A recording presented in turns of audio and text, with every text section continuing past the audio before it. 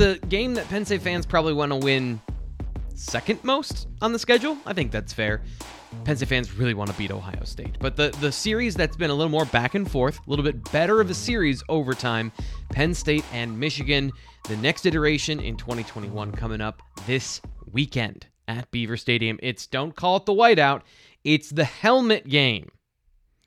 How many different ways can we do this, by the way? How many different ways can we get the crowd to dress up in certain things to make it look cool? I think it's fun. I don't want to be a buzzkill, but the helmet game. Anyway, that's not what we're talking about today. I'm your host, Thomas Frank Carr. We're talking about the pass rush of Michigan versus the Penn State passing attack, specifically the tackles and Sean Clifford. To me, that's going to determine the entire game. If Penn State can move the football offensively, it's going to be because they have an answer to this particular problem. We're going to get into that in detail today, but that's what I've come up with after listening to James Franklin, after talking to some sources, after watching the film and looking up the numbers. It is by far and away the biggest advantage that Michigan has, and it is a part of Penn State's core of what they want to do. Now, on the flip side, on the defense, I think we're all aware of what Penn State needs to do to stop the run. They've been back and forth about doing that. But this is the thing. This can shut down the entire game for Penn State football. And we'll get into it today. Before we do, make sure you subscribe to the video, and make sure you like the video, by the way, and subscribe to our YouTube channel. Make sure you get that right. Subscribe to the channel, like the video, because if you like the video, it lets everyone know that you liked it, and then other people will know that it's good, so that people will watch it. That's the idea, right? Anyway, we'll get into what James Franklin had to say about the Penn State pass protection and the unit on the other side of the ball. Here he is giving a general view of not only the Penn State or the Michigan secondary, but also and specifically the guys up front. I still think, it's a decent amount of man coverage. I think the thing that probably really differentiates them right now is having two defensive ends that can cause real problems for people. I mean, you watch that Michigan State game, both of those defensive ends showed up with huge plays. And when you're able to have a guy on either side, that becomes real challenging. You have to decide how you're going to deal with both of them. So the Michigan front seven in general is very good.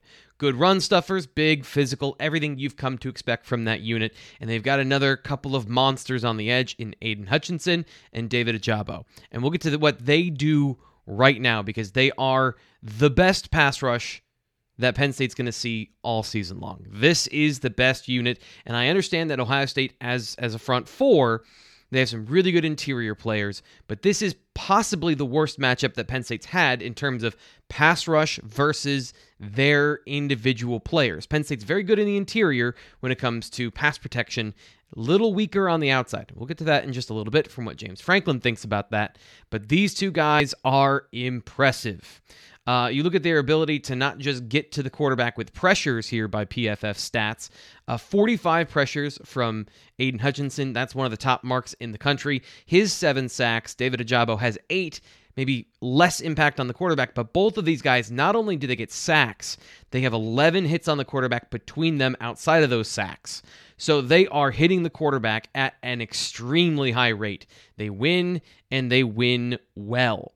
That's going to be the matchup right there. How do you stop those guys? And James Franklin talked about it. You've got to have a plan for how you do that. If you want to, you can chip and double team and do things like that. The problem then becomes if you start taking players out of the pass route, you give Michigan the ability to then blitz, and you're confining your quarterback into the pocket where those guys can then take more time to work. If you only have 3 receivers in the route, or if you go max protect and you only have 2 receivers in the route, you really are, it's a 50-50 play. It's succeed or fail. There's really no other way around that when you don't have more options in the passing game. You start taking away tight ends, you start taking away running backs out of the pass pattern, you limit your ability to get the ball and at least get some yards. You do that, get behind the chains, you see where this is going, right? You see that you can block yourself into a hole if you try and do that. So, a couple of times, Penn State's tackles are going to have to be on the outside on their own. How does James Franklin see his unit out there between Caden Wallace and Rasheed Walker? For the most part, in pass protection, pretty good, especially based on the question I got earlier, based on how many times we're throwing the ball a game. I think pretty good. I think we need to be more consistent and more physical in the run game. I think that's something that will not only help our offense, but it will also help them when you can use the physicality of the run game to bang on guys. That maybe makes them less effective in the pass game, and so they're not just pinning their ears back and coming off that edge every single down. But overall, from a pass protection standpoint, I think pretty well. There's times obviously where we need to be firmer, and there's times where we need to be better with our hands or our footwork and finishing and things like that. So, do you think that Penn State's going to be able to run the ball consistently or effectively to take the edge off the pass rush? Because, again, I don't either. That's why this pass protection situation, to me, is the biggest thing but in this game, is that Penn State's not going to be able to run the ball. So they're going to have to, in certain situations, make sure that those guys don't get to Sean Clifford. It's something that they've been trying to work on all season long, and something that I think it's been okay. James Franklin said good. Yeah, they've been good. They've been okay when it comes to pass protection, especially on the right side. Caden Wallace, his ability to protect against speed has been an issue. In games where they've played teams that don't like to stunt or don't have speed rushers, you're thinking more of the games against Indiana. Iowa, I think, was actually a pretty good situation for them from a pass protection standpoint. And then against Auburn, they were able to pass block pretty well. Those are all power teams or teams that didn't like to stunt or blitz too much. This game, they're going up against a team that has power and speed. And here are the numbers right here. You see that only 4 sacks on the season in almost 400 passing snaps for Caden Wallace, and Rasheed Walker only 2 on over 400. This only tells part of the story. Pressure has been a problem for Caden Wallace, the ability to lose and lose quickly to guys that have speed to the outside. When that happens, he tends to also overset and open up a door inside.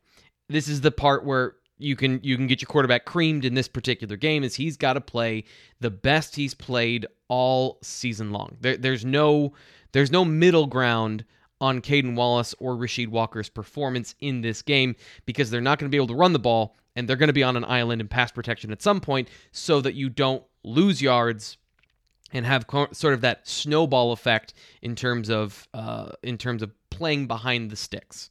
So it's going to be critical. Either they pass block well, or Sean Clifford is the full Sean Clifford. And what I mean by that is his ability to escape the pocket and extend plays. Now, getting back to the Penn State running game, part of the running game for the first half of the season was Sean Clifford on scrambles and breaking contain and running the football, not just scrambling to extend plays, not just being elusive in the pocket. It was actually going out and running, and that has been something that he has not done since his return to injury. And I know that you know that because you've watched the football, but here are the numbers. Here is how stark it is. Now, in terms of his average time to throw, that's just all of his passes all added up and then divided by the number of passes, essentially. So 2.74 seconds, 2.78. That's relatively the same. But the number of times he's actually scrambled since coming back from his injury, look at it. He has 47 yards on 7 carries. Not only is it less than half the number of times, but also it's a fraction of the yardage he's able to pick up. Not only that, but another thing that I was able to find is when he does scramble, he doesn't hold on to the ball as long. Nearly a full second less on average he's holding onto the football when he's scrambling. So that means that he's dumping the ball off, he's throwing it away, he's not extending plays necessarily to find players downfield, he's extending plays to survive. And that, to me, is going to be the biggest thing. You need full Sean Clifford. You need to get him out in space and breaking down zones. Now, this is one thing that James Franklin talked about earlier about the Michigan defense playing primarily and still a good bit of single coverage. That is true. But when you look at their overall philosophy and all of the coverages they run now, it is much more diverse, and they do a much better job of disguising pre- and post-snap. And that is one thing I think Mike Macdonald has brought to Michigan is a big boy defense. A former assistant with the Baltimore Ravens, they run a variety of coverages. They run 2 high looks in cover 2, some cover 6. They even throw in some sub-varieties too, where before it was primarily cover 1, cover 3. That means either zone coverage that is in the same family as man coverage or just straight up man-to-man coverage. There's a good bit of that. And when that happens, Jahan Dotson and the receivers have to win those routes. They have to have a similar performance to what they did against Maryland. Now, that's going to be tough because it's a good Michigan secondary. I wouldn't say that it's great. Individual players in it are good, but overall, there's no weak link. There's no weakness on this defense. You're going to say, okay, that's our cheat code for this game. At least when you look at the kind of overview of what they do. They mix in enough zone coverage, too, that I don't think Sean Clifford can just sit there, diagnose, and deliver. That's how Penn State's been winning, is him from the pocket. I don't know there's going to be a pocket. So he's going to have to do something extra in this game.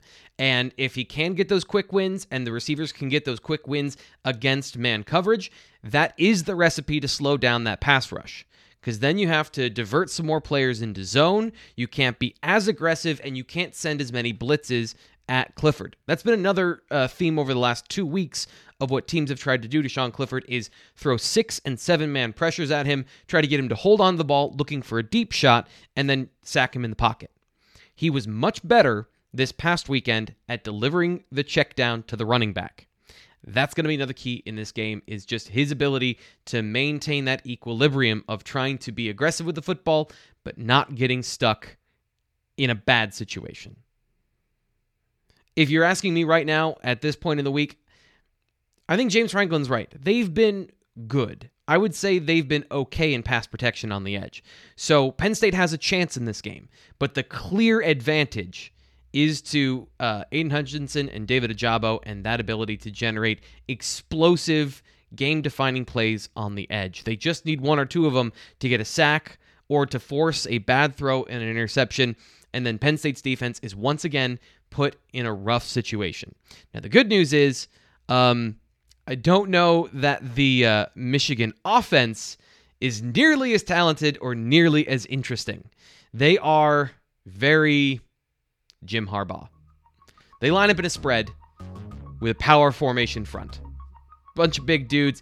It's a bunch of different things that equate to they're okay. Penn State defense should be able to do enough against that to keep the game in line, and that's going to put it squarely once again on Sean Clifford's shoulders. So buckle up, Penn State fans. It's going to be another wild ride on Saturday. That does it for the BWI Daily Edition. I'm your host, Thomas Frank Carr. We'll talk to you tomorrow.